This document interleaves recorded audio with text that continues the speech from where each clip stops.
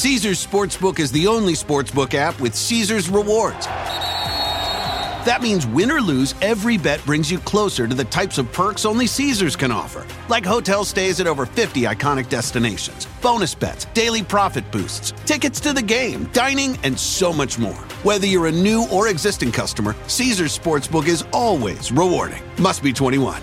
Gambling problem? Call 1-800-GAMBLER. Caesars Sportsbook. Don't just spectate, participate.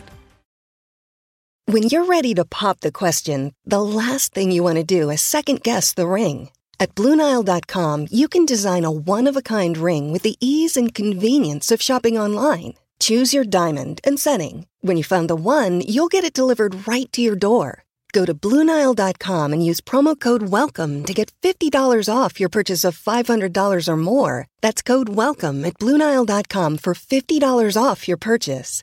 BlueNile.com, code WELCOME.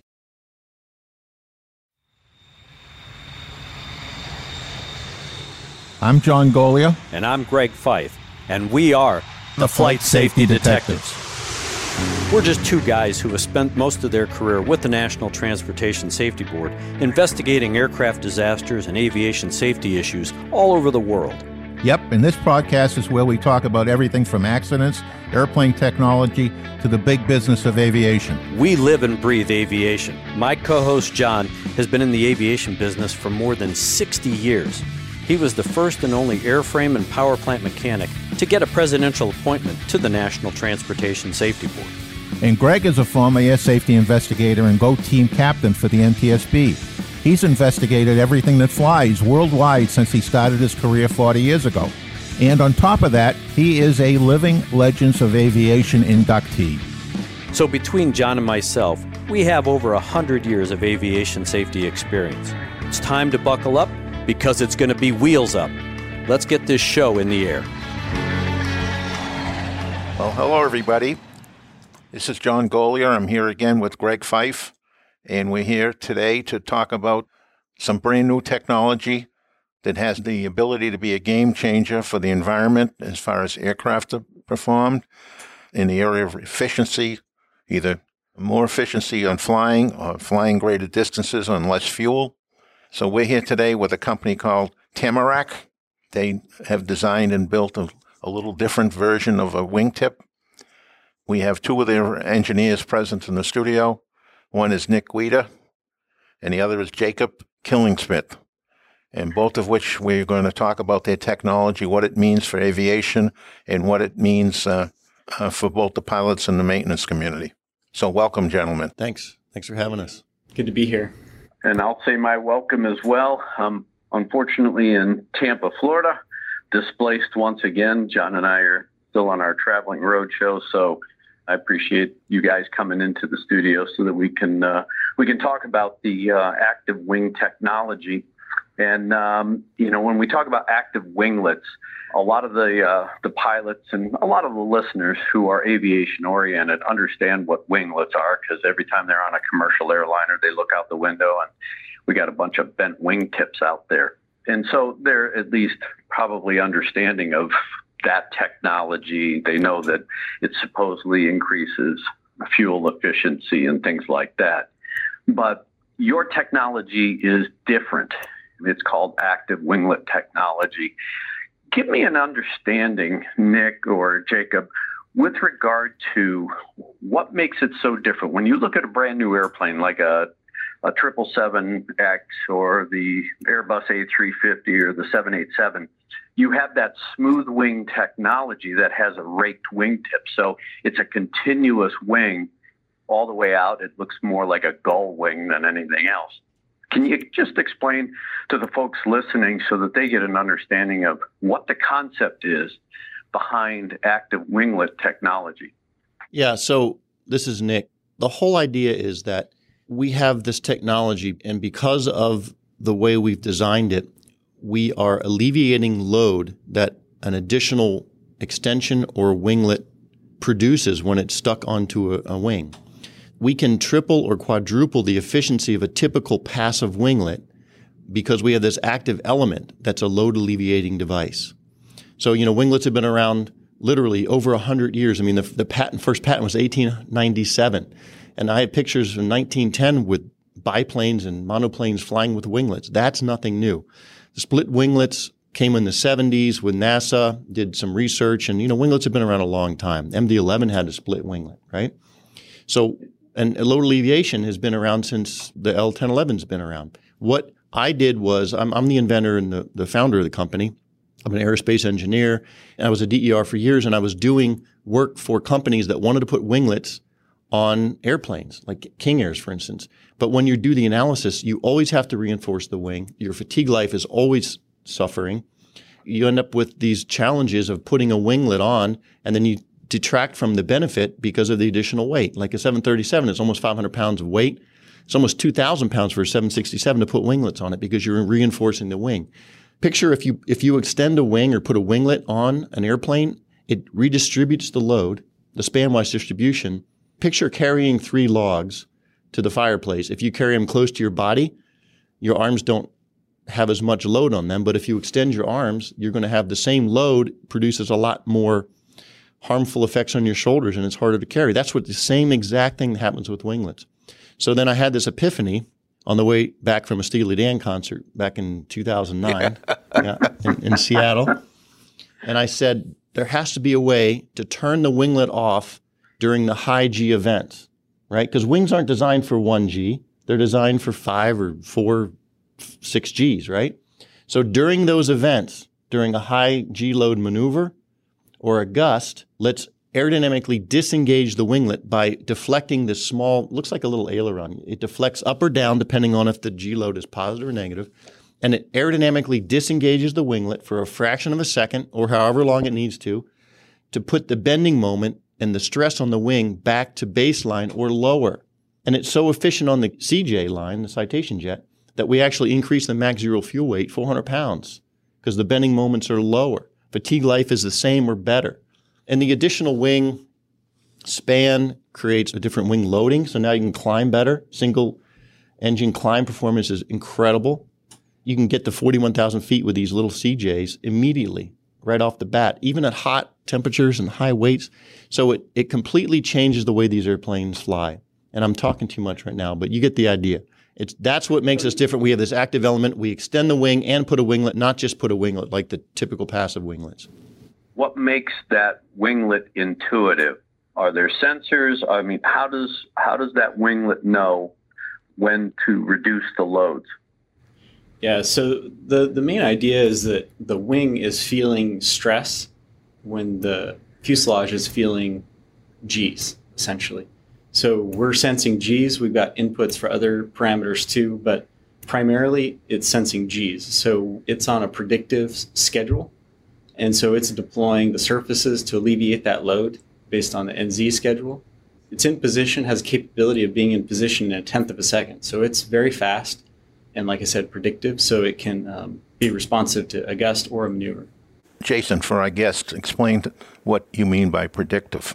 If you're entering a gust event, it's actually sensing the NZ, the vertical acceleration on the aircraft, and it's anticipating what that event's going to look like based on scientific data. All right, so on data or assumptions made on the part of you, the programmer of the system? On data. On data, yeah. Okay. And when you look at this technology, I know that your epiphany was probably induced by a lot of things from that concert. Yeah. Why is this technology just coming to light now, given all of the technology that evolved through NASA flight tests and of course, the civilian airliners like you were talking about? Has this concept been thought of before and somebody just poo-pooed it, didn't decide to carry through with it, or what changed? Well, that's always the typical question, Greg, because, we got the patent in 2011. So I started the company in 2010. Yeah, and when you're doing it, you're thinking, how come someone hasn't already thought of this? I don't know. Maybe the fact that I was a DER in loads, fatigue, structures, and I'm a pilot, fly these jets. And so all these different things, it came together. And maybe someone has said, theorized that the silo idea of an airplane company keeps the crosstalk down so that you don't come up with a solution like this. I don't know. I mean, I was a DER for 15 years before I came up with it. And you were working on traditional passive winglet modifications, so you understood the connection between trying to put a winglet on an airplane to get the efficiency, aerodynamically detuning the winglet so that you could handle it from a stress standpoint.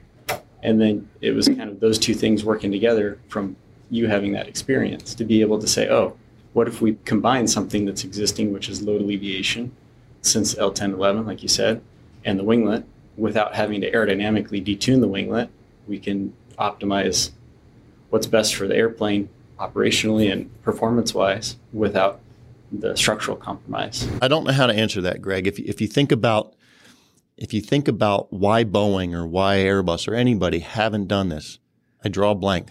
There's a lot of smart guys, and I'm not smarter than anybody. These guys, a lot of times, these guys are much more educated and intelligent than I am. But I just, that's how these ideas work. Something happens. Well, that's because they didn't go to that Steely Dan concert. Could be. Oh. They served those special mushrooms there? They had it, well. A couple of questions on what you said. Adding the 500 pounds, I know it's just an example, on the wingtip. How much of an extension of a wingtip on the CJ products did this system require? So for the CJ, we add about 70 pounds. So we add an extension, and then we have a winglet. So we extend the wing 2.5 feet each side, and then we put a winglet. So all that is about 70 pounds. And we have the brains and the boxes and routing wiring. But the key is that there's no structural reinforcements along the wing. It only takes us a week to put these on, and some of that's paint, because we only go into the wing about the last 6 inches of the wingtip. That's how non-evasive this system is. If you know about like Citation 10 winglets or other Falcon winglets, you're putting modifications on ailerons and slats and the outboard section of the wing, and you're taking the skin panels off and putting stringers in. It's a big deal. That's what kind of forced me to say, hey, there has to be a solution. Essentially, because you're unloading the wingtip at times of flight when it's really not needed, and you're unloading it so it's just going along for the ride. That's right. You don't have to reinforce the wing to then take up for those unnecessary loads that would have been generated. That's right. And a good passive winglet makes all that worse. If you design a good passive wing, anytime you hit a G, the stresses are a lot higher than they would have been without that winglet. That's the structural downside of the winglet. So yes, a gust on a plane like a CJ, the gust happens in 342 milliseconds. So you don't care about efficiency for an event that is less than a second. So for a fraction of a second, your winglet's turned off, you lose that efficiency, but who cares? Because what you're trying to do is not shake everybody inside to death, right? And then on top of that, like a maneuver, if you're trying to avoid another plane up at altitude and you're pulling, like these CJs are about 3.6 Gs. If you're trying to pull 3 Gs to get away from another plane, you don't care about efficiency for the 10-second duration, right? So this is the point of, that's what the epiphany was the wings aren't designed for 1 G, they're designed for 5. So turn anything off about 1.5, just turn off the winglets. We don't need them.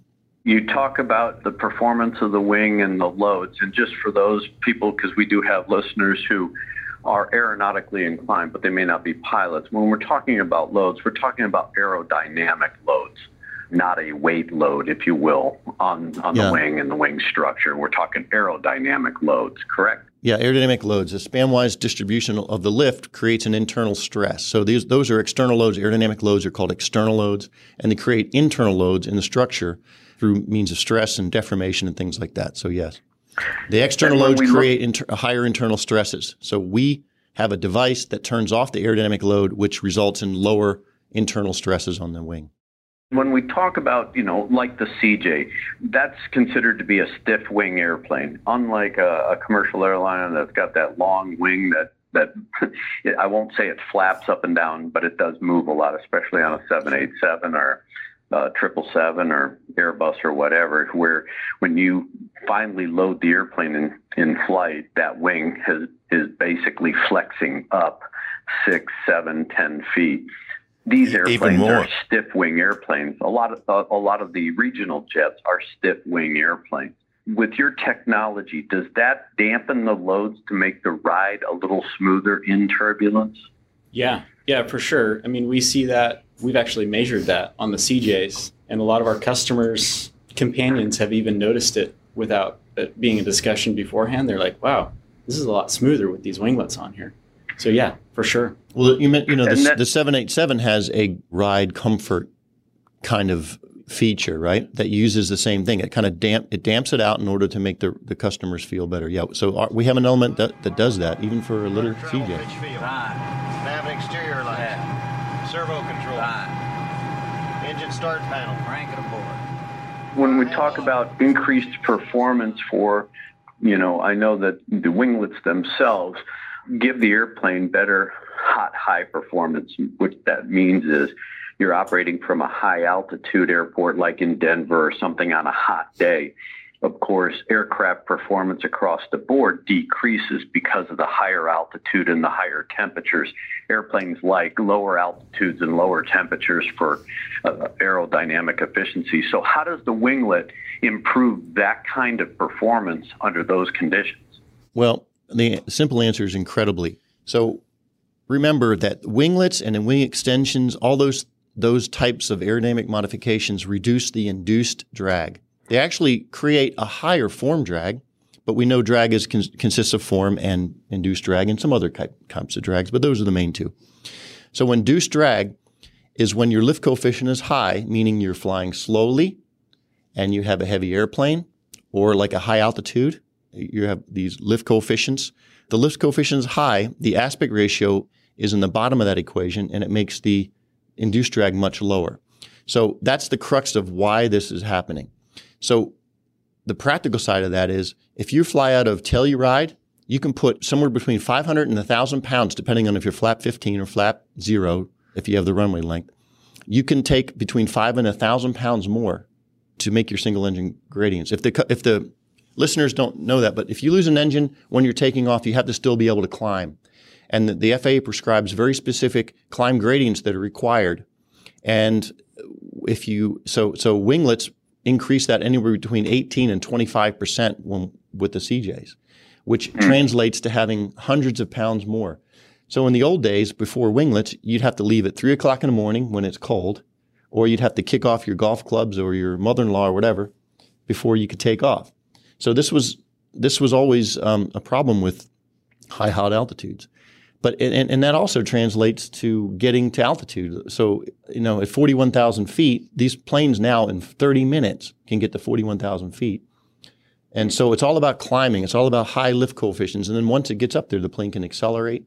So we can carry more fuel, more people out of higher and hot conditions. This is why the military is so excited about what we're doing, because they fly high and hot all the time. And sometimes these planes are grounded, because they'll have a 3.3% gradient that the military has for IMC conditions, and the planes are grounded. They can't take off. So with our winglets, we can get these guys to fly hours longer, or no hours, instead of 0 hours. It's infinity better, right? Because it's 5 or 6 hours instead of being grounded. So the single engine climb is huge. And I know that John's going to have questions about the maintenance aspect and that kind of thing. But the one last question I have, and that is, with this technology, when we're looking at the winglet itself, is there anything that a pilot must do differently, either during a pre-flight or in flight, to monitor the performance of these winglets? Is there a way to monitor it, or is it just reside in the background, it's doing its thing, and the pilot is really passively involved with the operation of these winglets? For the most part, it's very transparent to the pilot. So, it's a dark cockpit philosophy. There is an annunciator for if there's a problem with the active winglets, but it's doing a health check when it powers up. And when the annunciation is black, it's all good to go. Like I said, it's responding very quickly. So there's nothing really for the pilot to do except for to enjoy the benefits. But if there is a problem, then the red light would come on and you would slow down, just like if you had an inadvertent flap deployment or something like that. You just slow down to protect the structure. And we do have dispatch with known failures. That is part of the certification. But it's a reliable system, and as long as that black cockpit is in place, then you're good to go. And what puts that light on? The system has its own health check. And so it's doing, like I said, on a power up, it's doing that health check, and it's monitoring things like power availability, volts and amps, symmetry between the surfaces. They operate together. So maintaining that symmetry, performance. If you're going through some sort of maneuver or a gust, it's actually doing monitor for its own performance. And if any of that criteria is broken, then it'll throw a fault. Oh, so that's on startup. What about in flight? No, that's in flight. Oh, that's in flight. It does its own bit when you start up, and then before you take off, you push the button 3 times to do another bit. So that is all about reliability and the way we did our certification through a system and structure interaction.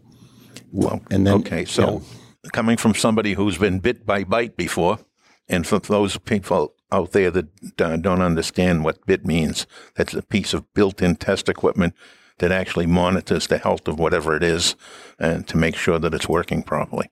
Mm-hmm. Yeah, and what you do is when it starts up, the first time it sees power, it's going through its own bit, and then the system, if there's a fault in the startup, it'll turn red. Normally it's black or just goes out. So then the next step to have the pilot interact with that system each flight, that's part of the new checklist. In the AFMS that we send out, that's certified by the FAA and the EASA, then it includes that 3-button push. And if you were in the air and the light comes on, then you do the route memory items, which is pretty much slow down and do a bit, do another check, and see if you can clear the fault. If you can't, then you continue along at the speed prescribed, and then you land and see what you can see if you can troubleshoot more on the ground. So that requires an installation of an additional black box in the airplane? Yeah. The system consists of actuators in the wingtips, a brain in the belly, an annunciator box that talks to the annunciator button up in the cockpit, and then a new tail strobe, because we put new strobe lights on and we lost the aft cone, so we put a new tip strobe in on the tail. One more thing for monitoring, Greg, you asked about monitoring. The way that pilots will be monitoring the performance is they're at 41,000 feet for the first time in a CJ. And they're saying, I can't believe this. I'm at 41,000 feet burning 600 pounds an hour, and I have 2,900 pounds of fuel on board. How did this happen? Am I in a dream? So that's how they monitor it. Talk about that fuel efficiency again, because that's one of the things that I found very intriguing with these wingtips is the amount of environmental benefits that we get out of this installation. Yeah, it's interesting, John, because we haven't even really talked about that, because here's what happens. So this CJ is a 900-mile plane, 3 hours. You want to be on the ground, a straight CJ, CJ1, CJ1 plus, maybe a little longer than 1 plus, but you want to be on the ground. Our planes with our winglets are 4-hour planes now. We've increased the endurance by almost an hour. We've increased the range, like 1,350 miles, no wind, is a commonplace for our customers. We have 100 customers now. A lot of them are straight CJs, CJ1s. So the fuel efficiency is incredible. It's changing the way these guys are thinking about their planes. It's completely modifying their flight paths, their plans, their city pairs. So it's huge. But winglets, we've all been trained for the past 20 years from Southwest Airlines and American Airlines that they're happy with 3%. 3.5% with the APB winglets. They're happy. And then the split scimitar added, a 0.5%. They spent another $1 million or whatever it was to get a 0.5%. So these guys are so excited for 4%. And what we're doing is we're taking a plane and adding 10, 15, 20%. And because you do that, our credibility is harmed because people don't believe it until they fly it or until they do the math on their own or they have their own aerodynamicists do the calculations. We see this all the time, even with military. We tell them, hey, we can take your plane that's grounded and fly for 5.5 hours. And they shake their head and almost kick us out until they do their own math, and then they call us back. It really is that weird, John. And the loads that you're able to neutralize with this system. Mm-hmm. When I first heard about putting this on a Lockheed airplane, those wings are difficult, to say the least, on that airplane. How are you going to mitigate the loads that you're putting on the wingtip that have to travel through that wing when we already have serious problems with the wing? The A models were all grounded because they couldn't keep the wings on the airplane. When I first heard it, I was sort of taken back. I didn't understand the technology. But now that I've seen it, it certainly is different, and it is much more understandable now. Well, that's a big thing. The C-130 is huge for us because, every 69 months, they spend $7 million on the rainbow fittings to replace them and to rework them because the fatigue is so bad. When we put our wing extensions and our winglets on a C-130, analytically, we almost double the fatigue life because the stresses are so much lower. Because it's not the 1G stress. Yeah, the 1G stress may be a little higher, but it's once the system deploys, we actually have on the CJs near the tip, the stresses go down as you pull Gs instead of go up. I mean, it's completely the solution to the C-130 dilemma. It is the solution. It allows us to do life extensions for wing structure because we're not bringing the stress down to what it was before. We're actually bringing it down just slightly below what it was before, which allows us to do the life extension potentially or inspection interval improvements. But also that's how we're doing the payload increase on the CJs. So we're actually reducing the load below what it was before the modification, and then we can add that extra payload. Yeah, like on the CJ2, we have an 800-pound increase in max zero fuel weight. So all those seats, you can rarely fill them up with a stock CJ, a flat wing CJ, because you hit the max zero fuel weight. A lot of your listeners might know what max zero fuel weight, might not know what that is, but that is how much the heaviest your fuselage and airplane can be without any fuel in it. And that's a limitation that often the CJ2 guys are hitting. So now we have 800 pounds more in the CJ2. That's 4 more people that carriers, 135 guys, can put on their plane. If they have the seats, just because they have the seats doesn't mean you can fill them all the time. So now we've unlocked that too with the wing tech. This technology is so effective at alleviating load, it allows us to even increase max zero fuel weight. And then takeoff weight, we could, if we needed to, we could increase the takeoff weight because our gradients, a lot of times planes are limited to gradients. They can't meet the gradients, so then the gross weight is limited there. And then it just goes on and on. And this is exciting that an aerodynamic dude or an structural engineer, once he hears about this, they immediately, their imagination runs free because it allows really efficient aerodynamics to be put on a wing that don't make the stress guy go out of his mind. So it's really exciting. Toronto International Airport information, Delta. Toronto weather 6,000 scattered, 14,000 scattered, visibility 25 miles. Temperature 16. Now, turning to the other side of the story, given the technology and that kind of stuff, and you've been putting it on airplanes, for the last 3-4 years now? You started installing the winglets on the CJs. Back in November of 2018, there was an accident that occurred with a Citation jet, and three folks were killed in that accident. Of course, Tamrac's name came up because the airplane was equipped with that technology. There were some supposed in-flight roll events that were caused or at least attributed to the winglet technology. And of course, the investigation of the fatal accident by the National Transportation Safety Board is still ongoing. But there was a lot of publicity, and of course it had an adverse effect on the fleet, the Citation jet fleet, because there was still a lot of unknown information, and I know that you guys probably can't talk about it because if there's any litigation that comes out of this, you guys are going to be probably named. But from a general sense, there is, just like the 737 MAX, there was a lot of information put out. It was derogatory, it was inflammatory, it pointed to the system on the aircraft, when in fact the investigative process hadn't really fully determined whether or not the active winglet technology was a cause or a contributing factor. What can you tell from the information that has been developed with regard to the winglet technology involvement? Because I know that there was one roll event overseas that was really detrimental to Tamarac because of the statements that were made by a pilot that were exaggerated. It had a real adverse effect on your company and the fleet, because you have so many operators out there whose airplane really became worthless when it was put on the ground unnecessarily. So can you guys just address it from just a brief standpoint, just to give the folks that are out there a sense of what impact it has had, not only on the fleet, but, your company and the development of this technology? Yeah. So first thing is, Wayne and Andrew, they were friends of ours, right? The owner of the plane and the pilot, their customers, and our customers are like family. So it was a horrible time for us, right? So first of all, this tragedy occurred, and then immediately after there, people were throwing mud, and it got pretty nasty. And because it's an emotional thing, these guys, we love these guys, right? And everybody wants to figure out what happened, and it's hard. It's just like with this Kobe thing. It's just such an emotional time. So we expect things to be said that maybe people regret now. But the whole thing started back in actually a year prior to that. There was a roll event. So we had in our actuator, a small screw had backed out over the period of this. Our customer had flown it for a couple of years.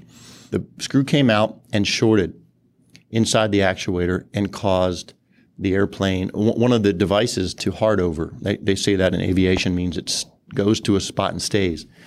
So it's deflected. So the airplane rolls about 4 degrees per second. Now, of course, we had to do all kinds of certification, millions of dollars and hundreds of hours of flight testing to show that if the plane had a hard over, that it would roll, and it was completely easy to control by a normal pilot. So that's where we spent so much of our time and money, was doing failure modes and hazard analysis and all that.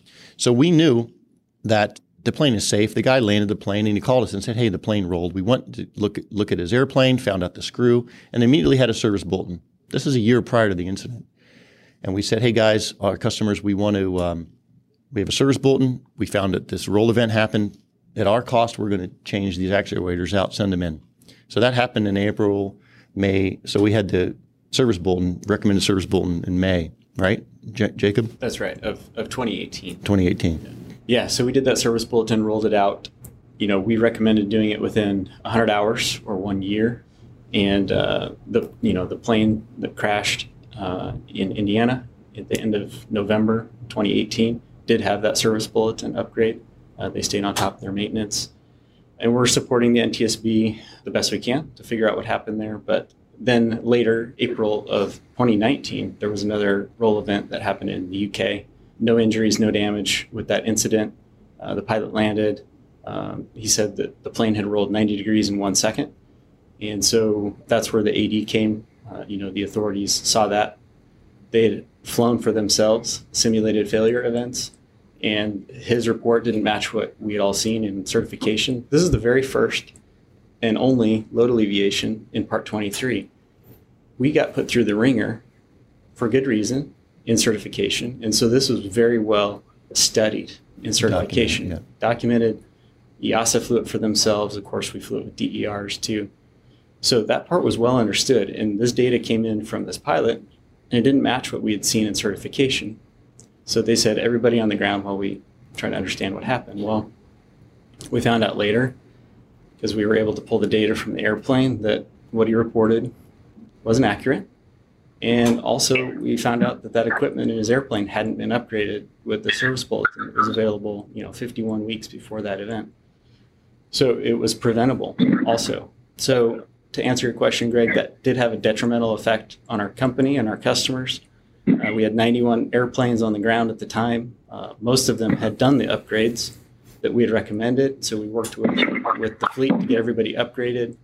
And as soon as the FAA and EASA reviewed all the facts, including the UK AAIB and the NTSB, they reviewed all the facts. They lifted the restrictions on the fleet. So as long as you've done the service bulletins that we'd recommended, everybody's back in the air. So today we have over 100 airplanes flying around. Even during the AD, we were taking orders because it's a good product. People see the benefit. And so we were taking orders. And we also knew that by that time we knew that the actual events from the flight were 75 degrees in 18 seconds. So nobody knows why the pilot didn't touch his airplane for 18 seconds. So his airplane rolled 4 degrees per second for 18 seconds. So it did exactly what it was certified for, but he just ignored the plane. So then it scared him. And our customers knew this. And we had already, the AD, to lift the AD, or to lift the restriction, all you had to do was comply with what we had done up to a year prior. So then we built credibility with our customers and the fleet and the industry because they said, okay, there's no new findings. This was obviously a mistake, and it was so close to 737 MAX issues that we just kind of got rolled up into this mess. But you can imagine the impact it's had on our company. Our company we had 35 people at one point. We went down to 20 people. We had to lay a lot of people off. But we're doing installs again, and we're growing, and we did a Chapter 11. We actually did a voluntary Chapter 11 to protect our customers and our company, knowing that this whole thing was I want to say farce. I don't think I should say the word farce, but I just said it twice. It's one of those things that, the word of mouth that was unvetted. First off, has anybody really done any aeronautical calculations to see if a citation jet could roll 90 degrees in 1 second? Hell, military airplanes can't roll that fast. I mean, that was so far-fetched for a civilian citation jet that, the Citation's always had a reputation of being the, citation slow jet. But I just find it remarkable that a guy could say that it rolled 90 degrees in 1 second. That may have all been in his head.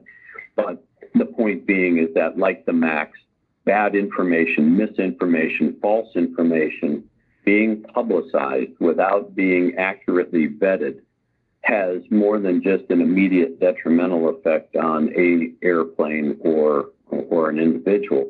In this regard, it's not only on your company, but of course on the fleet. And we're seeing that with Boeing and the 737 MAX. And I think that with the FAA and the NTSB and the AEIC and EASA, they, as part of their responsibilities, they need to vet this information and control the information before some of them, and I've seen it in the past, and I've been critical of all those organizations for going off half-cocked with information before it's been truly vetted and understood. And they don't appear to have any kind of regard for the economic impact. You're a company that's developed technology. You have a customer base out there.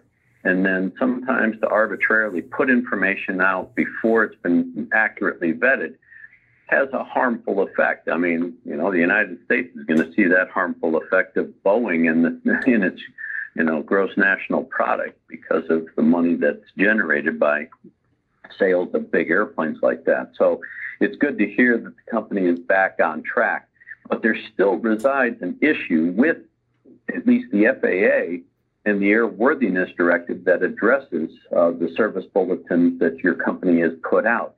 What's going on, and why are they so slow in updating that Airworthiness Directive since EASA apparently was able to do it in a timely manner? What's going on with the FAA? That's a good question. And just to be clear, the fleet is back in the air. The restrictions are lifted using an alternate means of compliance, which allows everyone to keep flying as long as they've done the upgrades.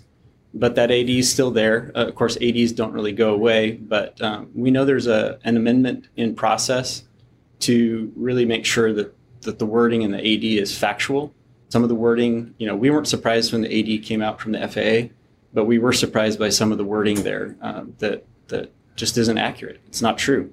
And we're not sure why that happened, but we're working with the FAA and like I said, working with NTSB to make sure that they have the facts. And, it's important for our customers, it's important for us, and important for the process for that to be corrected. So that, like you said, that it just can't be put out there. Information can't be put out there that's not factual. Well, it didn't help that we had some bad press that didn't get facts right, that were kind of jumping on the bandwagon. But, Matt Thurber from AIN, he put a really good article out that was factual, and it started the tide started changing because, remember, our customers for CJs are all entrepreneurs and, wealthy men and women. So these guys have had their own fights with whatever business they're in. So they're calling us, giving us pep talks through this whole AD. So very supportive, telling us, hey, the strength of the product. Look, I can fly my plane overseas now from Gander or Goose Bay to England. This is a great product, Nick. do not falter. Just keep moving, and the strength of the product is going to get you through this.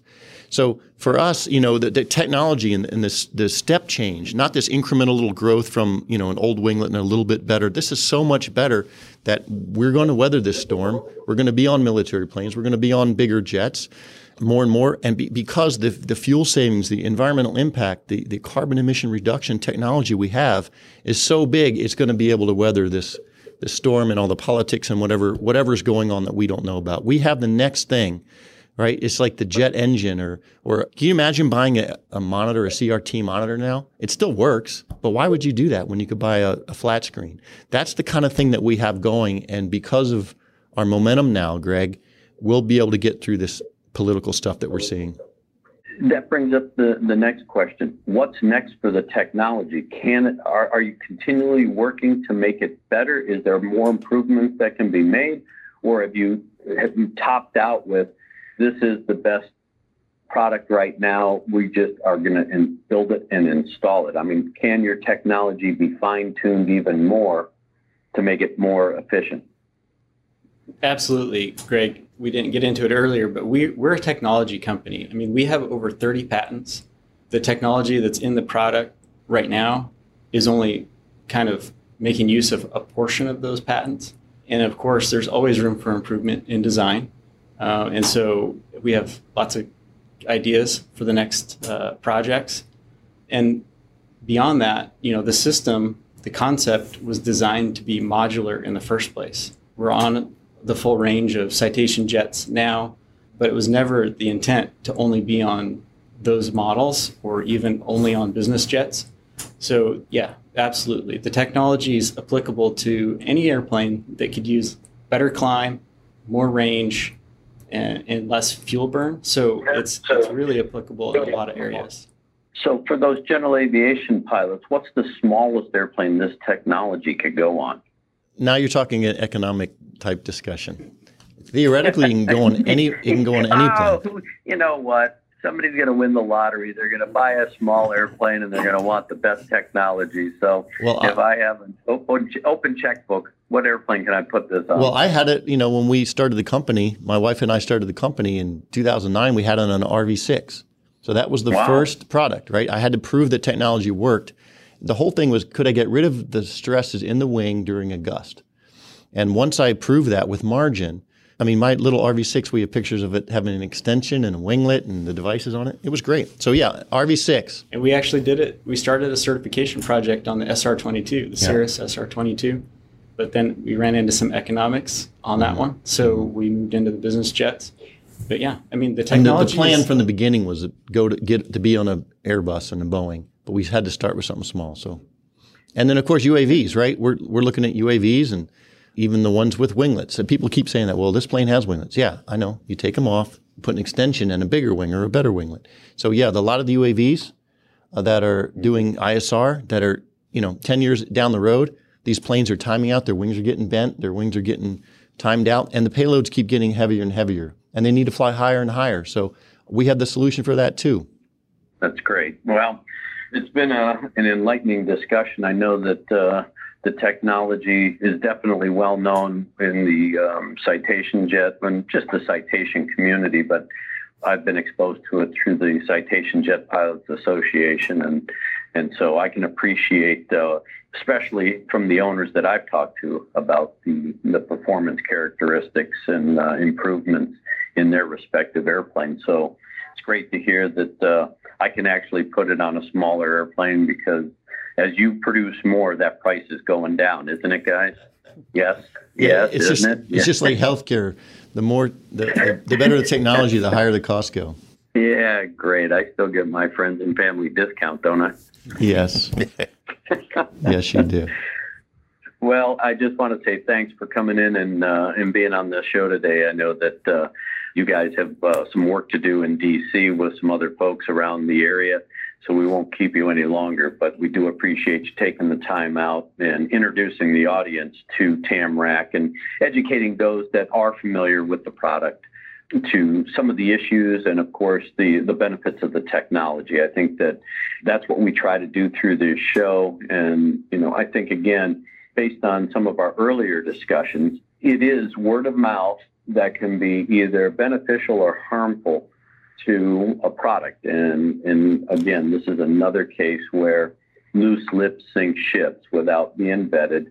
And it did have a bit of an impact on you as a company and the fleet. But I'm glad to hear that it's rebounded, that the fleet is up and flying, and that the customers have really realized the safe technology and the benefits to the product. So again, thanks for coming in and talking with us and educating the listeners, because I think they're going to now realize that when they look out the window of any airplane, they may see a different type of winglet out there, but they know that it's going to provide not only safety, but added efficiency to that particular airplane, because what everybody wants is, I want to get there now. So they want to go faster.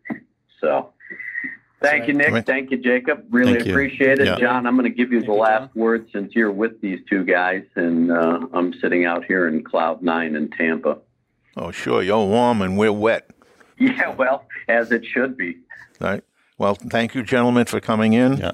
And we look forward to watching you progress and help save the environment on top of making our airplanes more efficient.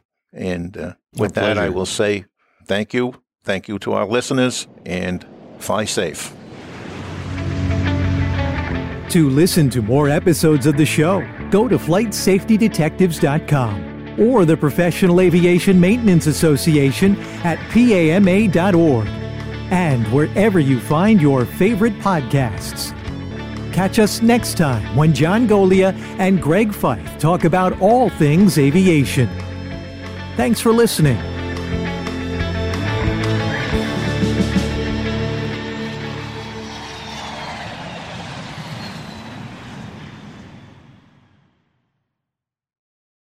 Caesars Sportsbook is the only sportsbook app with Caesars Rewards. That means win or lose, every bet brings you closer to the types of perks only Caesars can offer, like hotel stays at over 50 iconic destinations, bonus bets, daily profit boosts, tickets to the game, dining, and so much more. Whether you're a new or existing customer, Caesars Sportsbook is always rewarding. Must be 21.